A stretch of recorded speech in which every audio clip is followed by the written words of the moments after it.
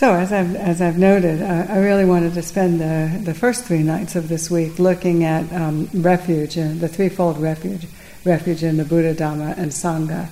And as I noted earlier today, I think, it's said that as this practice grows, or this capacity in the heart grows, you find an enormous expanding, lightening of the heart as you just align yourself with the Buddha, the Dhamma, and the Sangha. And I remember listening to a talk of Ajahn Sumedho a number of years ago, and he just was like, well, that sounds a little magical, I don't know if I buy that. So he decided to just contemplate something else. And to, when we talk about contemplating Buddha, Dhamma, Sangha, it's like contemplating the attributes of those, of each of those. And so he decided to contemplate the attributes of Coca-Cola and see if indeed, it affected the same thing.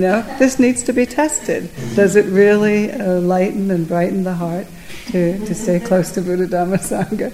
And of course, as all good Buddhist stories go, he found out in very short order that there's something to it. There's a lifting and an aligning of the heart to values and purposes and intentions and directions that have an effect of lifting us up. It's like the difference between, I think we've talked about how wanting, when you're looking at it as wanting a sense pleasure, how you can feel that in the heart, how it pulls you down. It's a heaviness. Whereas the wanting that is manifest, say, as chanda, the aspiration to practice, the wanting liberation, those kinds of things, when you're in that state, it's a very different feeling. And so it's like we can test this and look and see for ourselves if this stuff is true. I mean, in a way, it's a nice teaching, but don't take the word for it. Look and see. Does one lift you up and another pull you down? And so, in this sense, we're looking at something that has the capacity to really enhance our practice, because the heart has to be light in this whole process of looking and waking up. And in a manner of speaking, as I hope we'll see as I talk about this week, I think it's even more than just something that enhances the practice. I think, in a manner of speaking, it actually is the practice. Refuge, that, and discovering what we mean when we say going to the Buddha, the Dhamma, and the Sangha for refuge, and directly experiencing that in many ways. At least this has been my experience. That's the practice. It manifests in a number of ways, which I hope we'll cover this week. So just by way of sort of setting the stage, this practice of refuge in the threefold refuge is called a refuge in the triple gem, although that's a slightly different word. That's Tiratana. Tisarana is refuge, the threefold refuge. And the Pali in this, the T is 3, and the Sarana is the refuge. And this word that's being translated as refuge has some other connotations. It has the connotation of being protected, of being sheltered from harm. And it's one of those things, like Andy was talking about today, where there were many practices or modes of being at the time of the Buddha, that the Buddha was born into, that find their way into the Buddhist teachings, whether it was the various forms of teaching, but there were also ways that the culture was organized, or the society was organized, that find their way into the Buddhist practices as well. And this is actually one of them, where it was a common practice at the time, you're talking about a feudal society, for people to, in a way, be sort of turn to a patron, sometimes a god, but usually a worldly patron, to protect them. These were warring societies at times, and if you gave yourself over and were willing to take directives from a patron, then they would offer you protection in exchange. And so it's interesting that in the early teachings we see this practice being sort of co-opted in Buddhism but sort of manifesting in a much more spiritual way. And so that the disciples of the Buddha, the people who listened to the Buddha teach and learned from him, were moved to take refuge in him, to go to the Buddha for protection. But clearly it wasn't the protection in a worldly way. It's the protection from the ravages of ignorance and delusion and craving, and the Buddha being a way shower, and the Dhamma and the Sangha, a way shower to help one to move out of that. So you'll see this over and over again in the suttas. And one time I just sort of did just a little study to see, where, who's taking refuge in this way, and where does it appear in the suttas. And it was a very interesting exploration, because in very short order, if you just go into the index and look up refuge and see where refuge is mentioned throughout the Pali Canon, in very short order one begins to see that it almost across the board, it's at the end of the sutta, and it's usually where the Buddha is teaching some lay follower, and they have heard the teaching. They're already in a point of having received the teaching, and are filled with a sense of devotion and a sense of understanding and wisdom, having enough sense to know, this guy's got it. I'm going to go to this person for refuge. And so I read many of these, but one in particular that I really loved, I wanted to share with you because it had so much of some of the language that you were using, and not just last night, but throughout the course, and really conveys this sense of giving oneself over. And this was a Brahmin, a layman, who was actually making some incantations, as they do, performing some ceremony. And apparently, if you see an outcast while you're performing the ceremonies, then it contaminates the ceremony. And so he was doing some kind of incantation, and in the distance he saw the Buddha. And the Buddha's dressed like an outcast and looking like somebody who's in a lower class. And this Brahmin starts screaming at the Buddha, you ruined my incantation, it's all your fault if this doesn't work out, you outcast, you.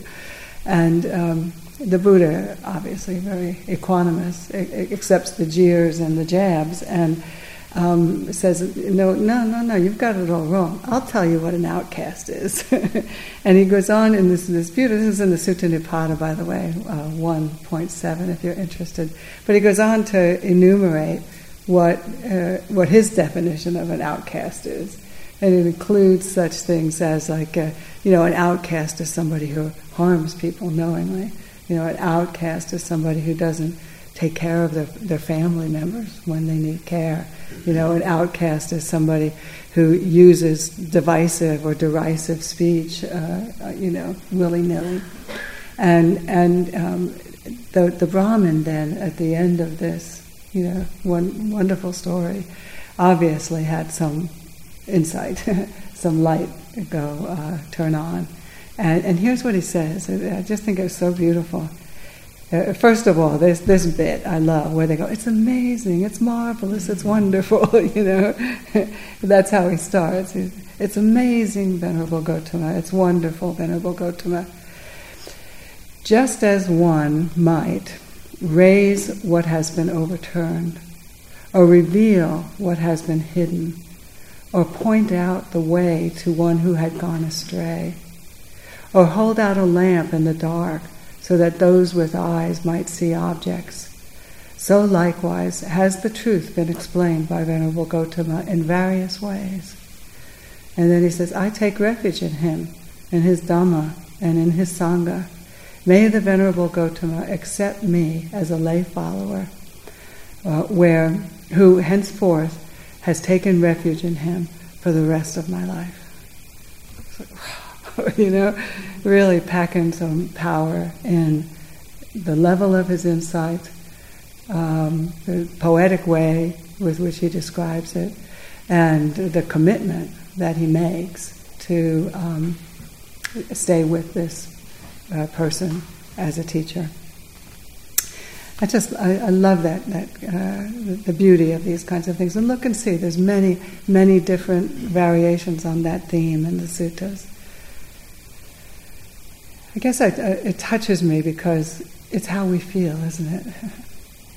As we connect with and really feel, as we see the fruits of practice, and increasingly give ourselves over to be trained.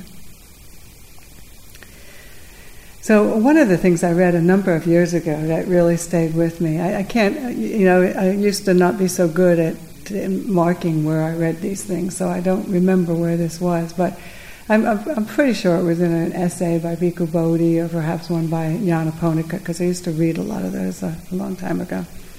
But they had this imagery where they talk about refuge is said to be the entranceway to the Buddhist teachings, and they look at the Buddhist teachings and practices as a house where ethical conduct is the foundation. Nothing will grow without that firm foundation, and where the stairway, meditation is the stairway to the rooftop of Nibbana. I really like that one. And then refuge was said to be, in this image, the doorway through which you enter. And, it's certainly the case for many of us as we came to these teachings, and maybe often that's doing a meditation retreat, and the first thing we do is go to the Buddha Dhamma Sangha for refuge. So in that sense, it ends up being an entranceway. But I've seen over the years in myself, and certainly in a lot of other people, that it's not one of those things that you enter once. You don't just go in that doorway once. It's something that keeps growing and keeps changing and keeps evolving, and we keep entering and recommitting, redirecting ourselves in the teachings and the practices of the Buddha over and over and over again with an increasing heartfelt commitment. Don't you find that to be true? It's like maybe initially we just might go through the motions and say, yeah, okay, I'll do. This sounds good. But over the years of practice, and it becomes something that runs much more deeply into the heart. It's like, for myself, I've noticed in many years into the practice that at some point it wasn't coming from a place of I should. It wasn't coming from a place of everybody else is doing it and I need, even like a neediness. But it was as you enjoy the fruits of practice increasingly, then the sense of wanting it in the chanda sense of wanting, just gets deeper and deeper and deeper to where I want this. This is what I'm about. This is how I'm going to spend my time. This is where I apply myself, and so this I experience this as a way of getting the heart engaged through the years of practice. Increasingly we move out of the sense of the head and into the heart as a driving force for the practice. And in a way, I think for many years, practice can be very mechanical. I know for me it was, and I suspect for most of us it was, and it can't be any otherwise, because it gets picked up as something that has to filter through self-view. So you get this sense of having to be on top of it, having to accomplish, having to do it right, having to be right, and all of that stuff. And also the sense of maybe even measuring our success in practice, based on how many breaths you can watch, or, whether or not you have a daily sitting, or how many retreats you do in a year, But don't you find that over the years of practice that just changes so dramatically? It's like, I never knew anybody who had much success in practice by persisting in practicing in that mechanical way. It's got to move to this place of heartfelt determination that is born out of wisdom, born out of understanding, born out of having enjoyed fruits. And so you go, this is really working. I'm getting better.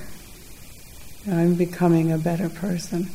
And so the wish to keep turning to it, to go to the Buddha Dhamma Sangha for refuge, just deepens and deepens and deepens through the years.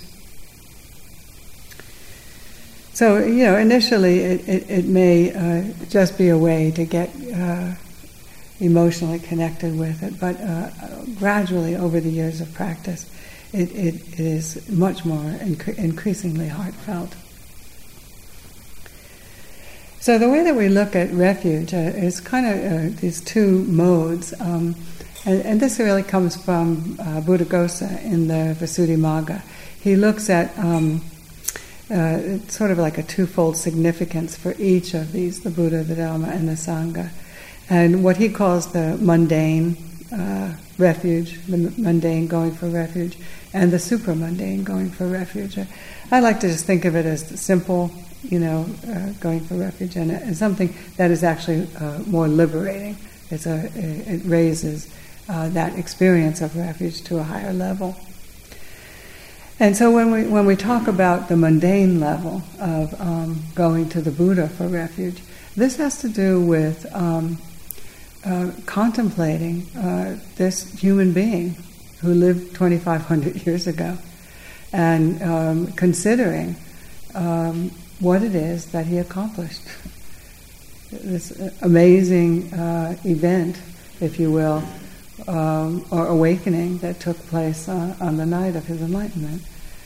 And in a way, putting our faith in the Buddha as the teacher.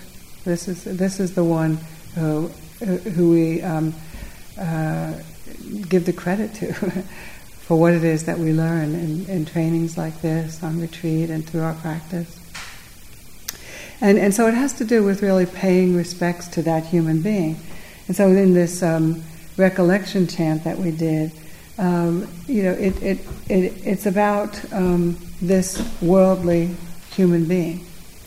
It's not about the quality of wakefulness. It's about turning to the Buddha, this human being. We say he's the blessed one, the pure one, the perfectly enlightened one, impeccable in conduct and understanding, the accomplished one, the knower of the worlds. He trains perfectly those who wish to be trained. He is teacher of gods and humans. He's awake and holy. And that's the formal recollection at that level. And I mean, when you say these chants, as I was saying earlier, they have a devotional quality to them, and some people love this stuff, and you just want to recite that all the time, and for others, it's not. It may not appeal in the same way. Maybe it's our nature. Some people have like a bhakti kind of nature, and some people don't. And I'm not suggesting that you need to have that to contemplate in this way, but. And I think it just needs to be said. Well, fair enough. If that doesn't do it for us, it's enough really to recognize or to acknowledge the accomplishment of this person. It's not that one has to devote oneself to the Buddha, but just to recognize that this is someone who accomplished a great deed and is the source of the teachings that we study on a regular basis. And just to let that in, acknowledge him as the teacher, no matter who the teacher is sitting here in the teaching seat. The real teacher is the Buddha. and to keep recollecting that and remembering that. So one can find it very helpful just to give some thought to what it means to have to be a Buddha, what that human being accomplished, and it's quite profound, quite amazing accomplishment when you think about it. You know that one of the primary characteristics is that a Buddha is one who awakens through his own efforts. You know. That it's not that one doesn't have a teacher. And usually a Buddha arises when the Dhamma has fallen into decline and it's not known. And so this is someone who realizes it for oneself. And that right there, when I contemplate that, I go, where would I be without a teacher? Where would I be without people that I can talk to and ask questions to, who have walked the path before me and can explain things to me? So that, it's just an amazing accomplishment. And we say a Buddha is one who has abandoned all defilements. And there's 3 adjectives that are used here, or adverbs, I forget which it is. But one is totally. One has abandoned all defilements, all of them, totally. There's no defilements left in the mind-heart. And this is done in a way that we say it is completely. So there's like no little persnickety little bit in the booth in the back in the corner in the dark that's still hanging out there waiting to emerge. It is completely eradicated all contaminations of delusion, the things that cloud the capacity to be in and experience the awakened heart. And finally, or irreversibly, that these are gone. They ain't coming back.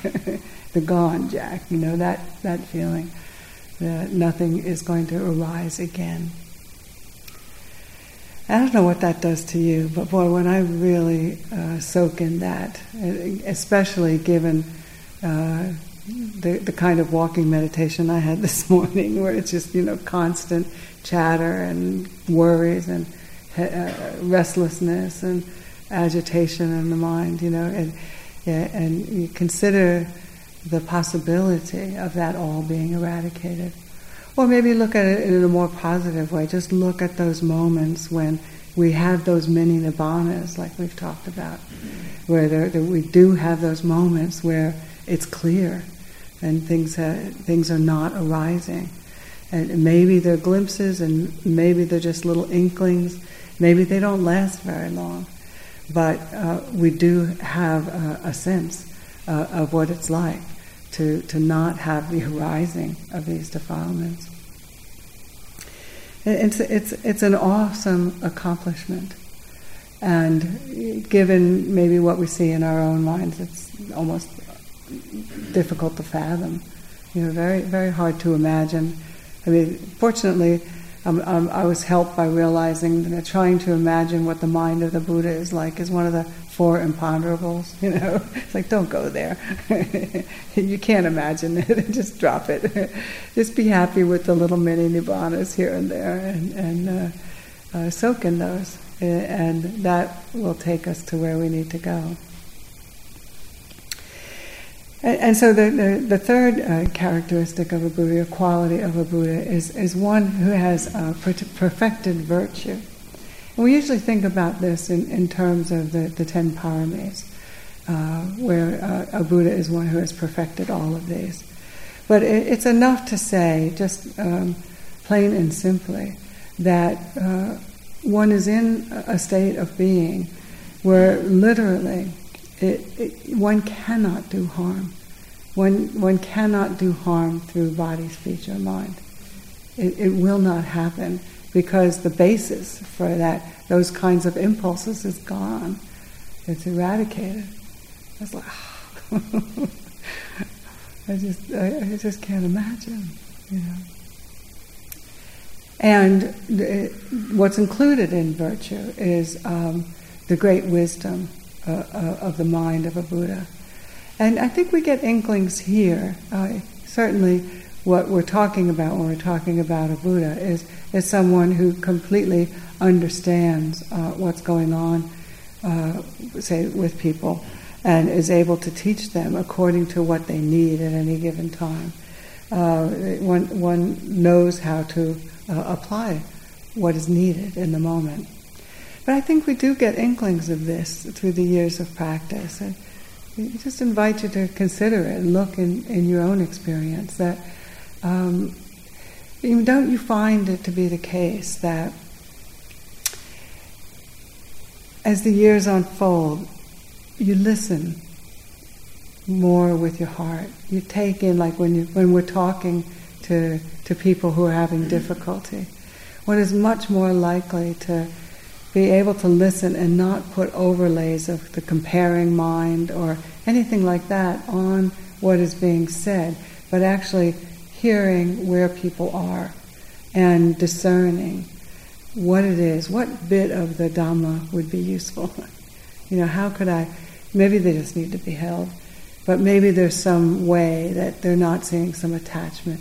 Maybe there's some way that they're right up against uncertainty and they don't like it, But this is wisdom. This is the capacity to know in any given moment what is needed. And we want to be on the lookout for this because it's happening in all of our hearts. Maybe in this mini way, but this is what characterizes an awakened being. And so we're beginning to awaken. And the final one in this litany of virtue is compassion, the great compassion that begins to grow in the heart, certainly that the Buddha embodied.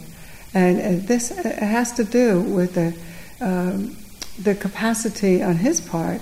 You may recall the story of the night of his awakening, where he spent, I believe it was the second watch, just looking at the pain and suffering of beings throughout the ages, and feeling with great, great compassion for the suffering that they were having to endure because of ignorance and craving.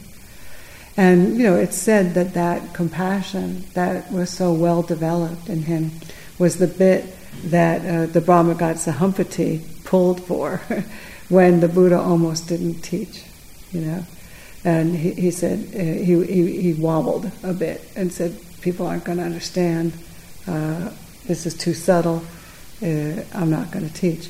And the Brahmagata Sahampati came down and said, do it. Do it for those who have but a little dust in their eyes. Please have compassion for those who have a little dust in their eyes. And so he was like pulling for this out of the Buddha, acknowledging the great compassion that was there. And so I think that we need to watch this growing in our own hearts as well. Lots of times when we're there for each other, just watching how, like I've just sort of seen in my own heart how, like when somebody, a friend, a neighbor, whatever, or a student is talking about something that they're having difficulty with, and I know what they're talking about, but not because I know something intellectually, but because I've been there. I know that pain, and that is compassion. The heart increasingly is able to empathize, to resonate with the pain of the people that are dear to us, and to be there for them in a beautiful way. So just to contemplate these qualities or characteristics of a Buddha, it can be very, very helpful, not only to connect fully with Gautama, this human being, but also to begin to shine a spotlight on how it is that we too are moving in the direction of waking up. And I think this is very important. So at this mundane level, going to the Buddha for refuge means the long and short of it is just recognizing the immensity of his accomplishment, and in a way bowing to it, bowing to one who has embodied this kind of purity and wisdom and compassion, and appreciating. I mean, I know he's not here, but in our hearts we can appreciate that and feel enormous gratitude for the fact that we're heirs to this teaching. One time, many years ago, I was listening to Ajahn Manindo. He's one of the abbots of one of the monasteries in the lineage of Ajahn Chah. And he was telling a story about a time when he was in Thailand many years ago, and at Wat Pah Pong, which was Ajahn Chah's monastery. And he said at that time, which was a very rare occasion, both Ajahn Chah and Ajahn Mahabua were there. And they did the daily recollection of the Buddha Dhamma Sangha, just like we've done, and like I was explaining earlier. So, both morning and evening chanting, they're leading the chanting and reciting these characteristics of the Buddha, the Dhamma, and Sangha. And as we do in the monasteries, after each, you bow, and you take your head all the way down to the floor, and in a way, you're giving yourself over for refuge. I'm going there. I'm giving my heart over to the Buddha, the Dhamma, and the Sangha. And he said he would watch the two of them doing this, and he said they did it with such humility, or seemingly anyway, appeared to him, and grace, that they would just completely give themselves over to it, so softly and so gently. And he kept thinking about, my goodness, these are, by all accounts, two fully awakened beings. And they're able to do this, And it really helped him to join in. He said it was so powerful to see that happen, to see the humility, to see what I think this is all pointing to, which is, do we have the capacity in our hearts to, when we're in the presence of such greatness, just to, in a way, yield, to bow to it, to acknowledge it. And feel, and not like it's the right thing to do, but rather because of what that feels like in the heart, what that makes possible for us as practitioners. And it was reiterated in an essay I read a number of years ago by Bhikkhu Bodhi, where he put it this way. He said, it's a sign of a spiritually developed and mature person who, when confronted with something higher than themselves, will react with respect, admiration, and a wish to emulate. And in fact, this sense of respect and humility is said to be one of the primary or preliminary qualities that has to be in the heart in order to develop spiritually. And you can see why. I mean, just look and see when you're feeling that, and when it's in the heart, or what the effect of that is, to be able to bow in the presence of greatness. First of all, at least this is what I've seen in my own heart, it has this sense of arousing interest and a lot of energy. It's like, how are they doing that? how are they able to be so good? How are they manifesting in that way? And so one turns to it with interest, and that creates a state of receptivity in this heart. We say the Buddha is the trainer of those who wish to be trained. That's speaking to the Buddha, but it's also speaking to us. Are we the people that have that quality of heart? I said, yeah. Yes, train me. I want to be trained. I'll do what it takes. There's a humility in that, and there's a high degree of interest and energy and enthusiasm for that prospect. And these are factors of awakening. They become players to the extent that we can relate in this way. But it also, as you can see, as you can imagine and see directly, is this humble quality, this giving oneself over, is a key player in the eradication of self-view. It's not that you surrender the self in some kind of self-effacing way. It's more that one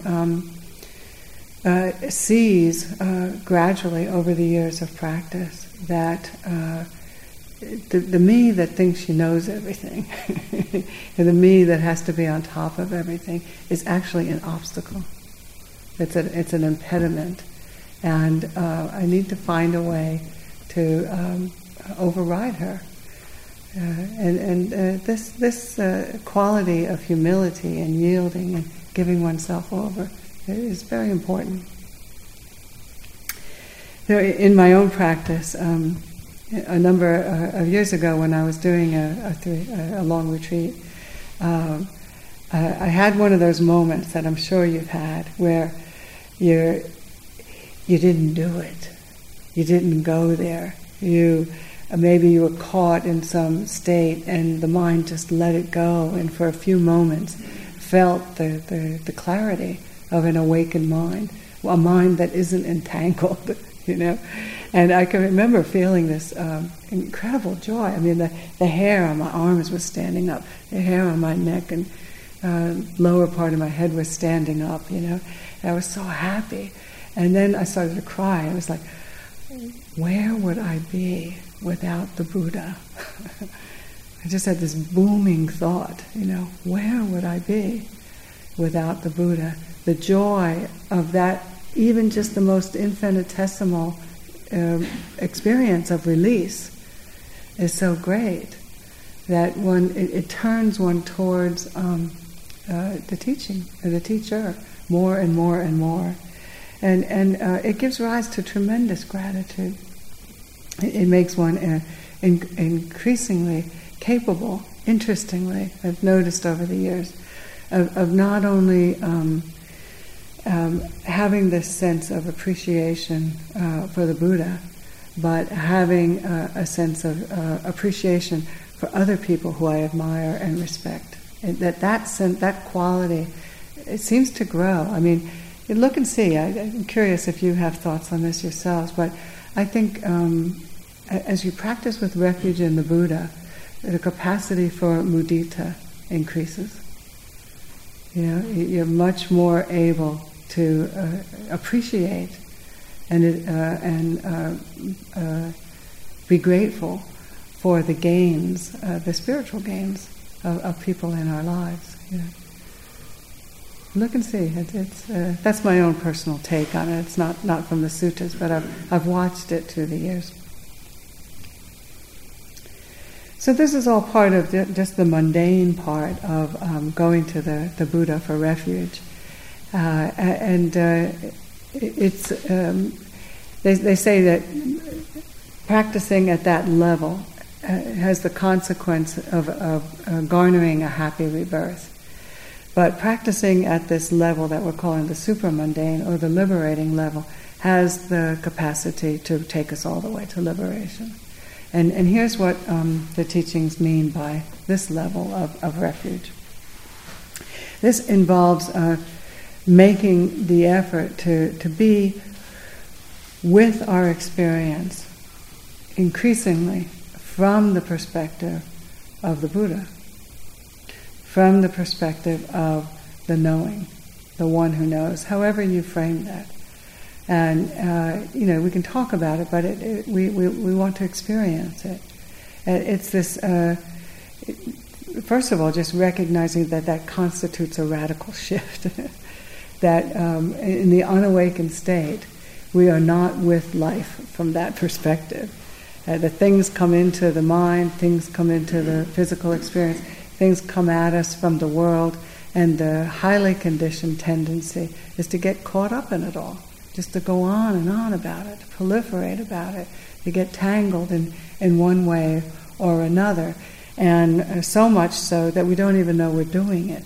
That's our world, is the tangle. And this refuge in the Buddha is pointing to what takes place over the years of practice, which is a radical shift out of that highly conditioned and automatic tendency to be in the tangle. Whatever's coming at us, the mind has something to say about it. It wants to do something with it, wants to go on about it in one way or another. And it's very hard to get your bearings outside of that until we practice. And in practice, and to me this is what the 4 foundations of mindfulness are trying to get us to, is to see sensations, feelings, and thoughts, to know what they are, but to be aware of them from a radically different vantage point. One knows sensation, feeling, and thought. One is not tangled in it and creating a sense of self around it, or going on and on about it, creating a world and then moving into that world. So, it's tantamount to the attachment to the 5 aggregates. This is suffering. This is the Buddha's definition of suffering, or one of them, in the First Noble Truth. And that tangle needs to be seen and known for what it is, as the suffering state that it is. And the thing that I think we're pointing to here is that it can only be known from the knowing, from a posture, if you will, or a knowing that is not in it, but that simply is aware of it. I don't know about you, but it took me years in my own practice to get it, that that's what he's saying. Just to stop beating up on myself for being in the tangle, for getting tangled again, and then the mind turning to the only way it knows when it's suffering, which is to turn to the 5 hindrances, smack myself around, hate it, want to be some other way, get agitated and anxious, or go sleep it off, that kind of response. And so what refuge in the Buddha, in this enlightened or liberating way, is increasingly being with all of that from a place of knowing. This is a fascinating experience, isn't it, over the years of practice, to see that grow, and to experience that growing. When I was a Catholic, we used to talk about the still small voice. That's sort of like that quiet place in the back of the heart mind, knowing what's going on. But as I practiced, I used that same language, but I said it with a different tone, and I began to realize it was a still small voice. It's just this little tiny little bit in the booth in the back, in the corner, in the dark of my mind. It's so weak in relation to what it knows, and this is how we begin to see in practice that this preoccupation with the objects of the mind instead of the bit that is aware of them. That shift is how we define this supramundane refuge in the Buddha. The knowing is getting stronger and stronger and stronger, and over time becomes the dominant feature of our moment-to-moment experience. It's not constantly being drawn in to the tangle. It's quite powerful, isn't it? One time, a number of years ago, I saw this in a very unexpected way. I was standing in front of the mirror in the bathroom, putting on my mascara, And suddenly, you know how when you do, well, not everybody knows what that's like. Maybe shaving, but you're standing in front of the mirror doing something. And for me, it was putting on mascara. And the image in the mirror is the dominant feature of the experience. Yeah? Whatever it is, that's what is the feature, right? But suddenly, in this weird way, I can't really describe. It was like the bottom fell out for a moment, and in a flash, I was the one who was looking at the image in the mirror. I wasn't the image. Yeah? And try this. It's a fascinating experience. And I know, radically different perspective. The knowing, the knower, however you want to say it. I mean, the way it's said in this, the loka we do, the knower of the worlds. The Buddha is the knower of the worlds, not the thinker of them, not the one who's preoccupied with them, not the one who has something to say about it all, not the one who's caught in proliferation and papancha about it all. It's plain and simply this capacity to be aware of it, whatever it is, in that moment. There's something totally receptive and non-judgmental about that. And so we see in that simple experience as it grows that that just that simple instruction that we have in meditation: relax, know what's happening, don't judge it, don't hate it. It's right there. This is refuge in the Buddha. This is it matures over years of practice. In Dzogchen, they have an expression for it, which I think probably appeals to me because I'm a Leo, but it's called sitting in your royal seat. And you get this image of royalty sitting by the side of a parade, watching the dancers and the performers and all of the craziness that goes on as the parade goes by. But they're sitting back and knowing it all, watching it all. I like that expression. So one is situated in a place of knowing, and it's this soft, subtle place that in some ways is the container in which it's happening. You might experience it like that, or it's just the knowing of what it is that is happening.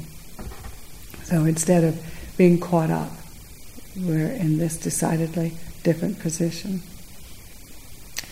So one is letting everything, sensations, feelings, thoughts, all of the habits of the mind, just arise and pass away. And that's the critical consequence, if you will, of being able to fan the flame of this capacity to rest in that vantage point, to rest in life from that perspective. One is not caught in the tangle, and so one is able to see what the tangle is. That's the whole process of waking up. It is sorting out what in the heck is happening here. But we can't do it if we're in it. We can only do it as this capacity to be, in a way, the language fails, but you know what I mean. It's in a way, it's outside looking on, not caught in it. And from that vantage point, and only from that vantage point, can we see the Dhamma, see the truth of the impermanent nature of things, that things are just coming and going, I'm not doing anything, it's just all rising and passing away.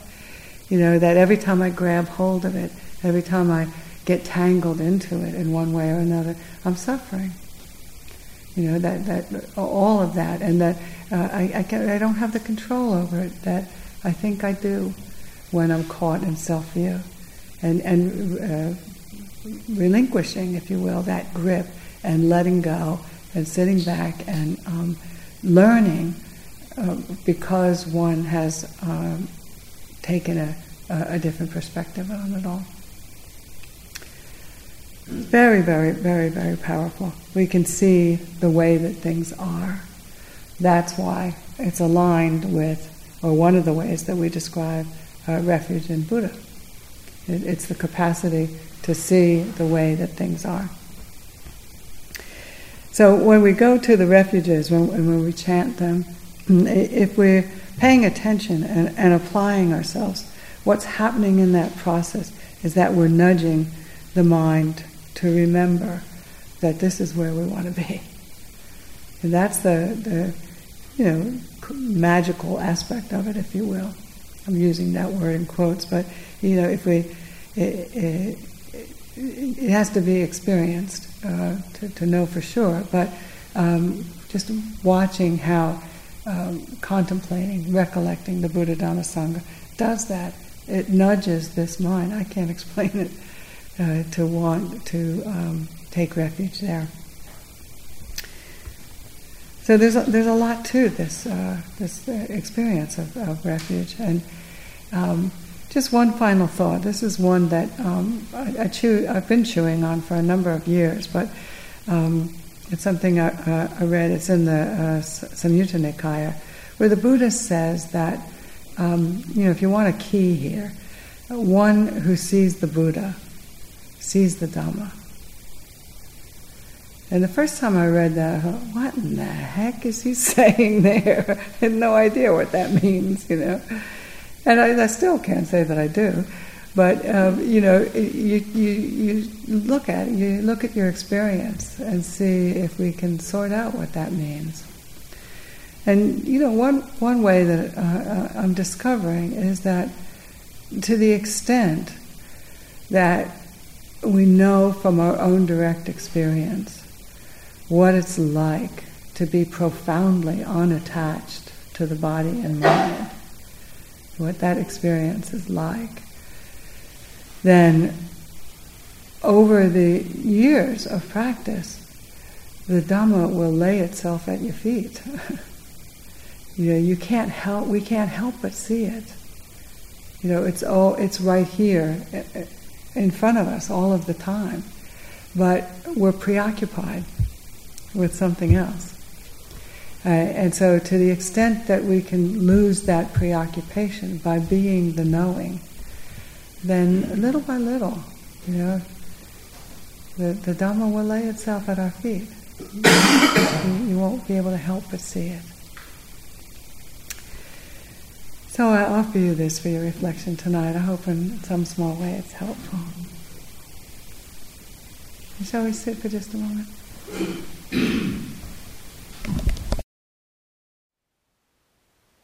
Thank you for listening. To learn how you can support the teachers and Dharma Seed, please visit dharmaseed.org/donate.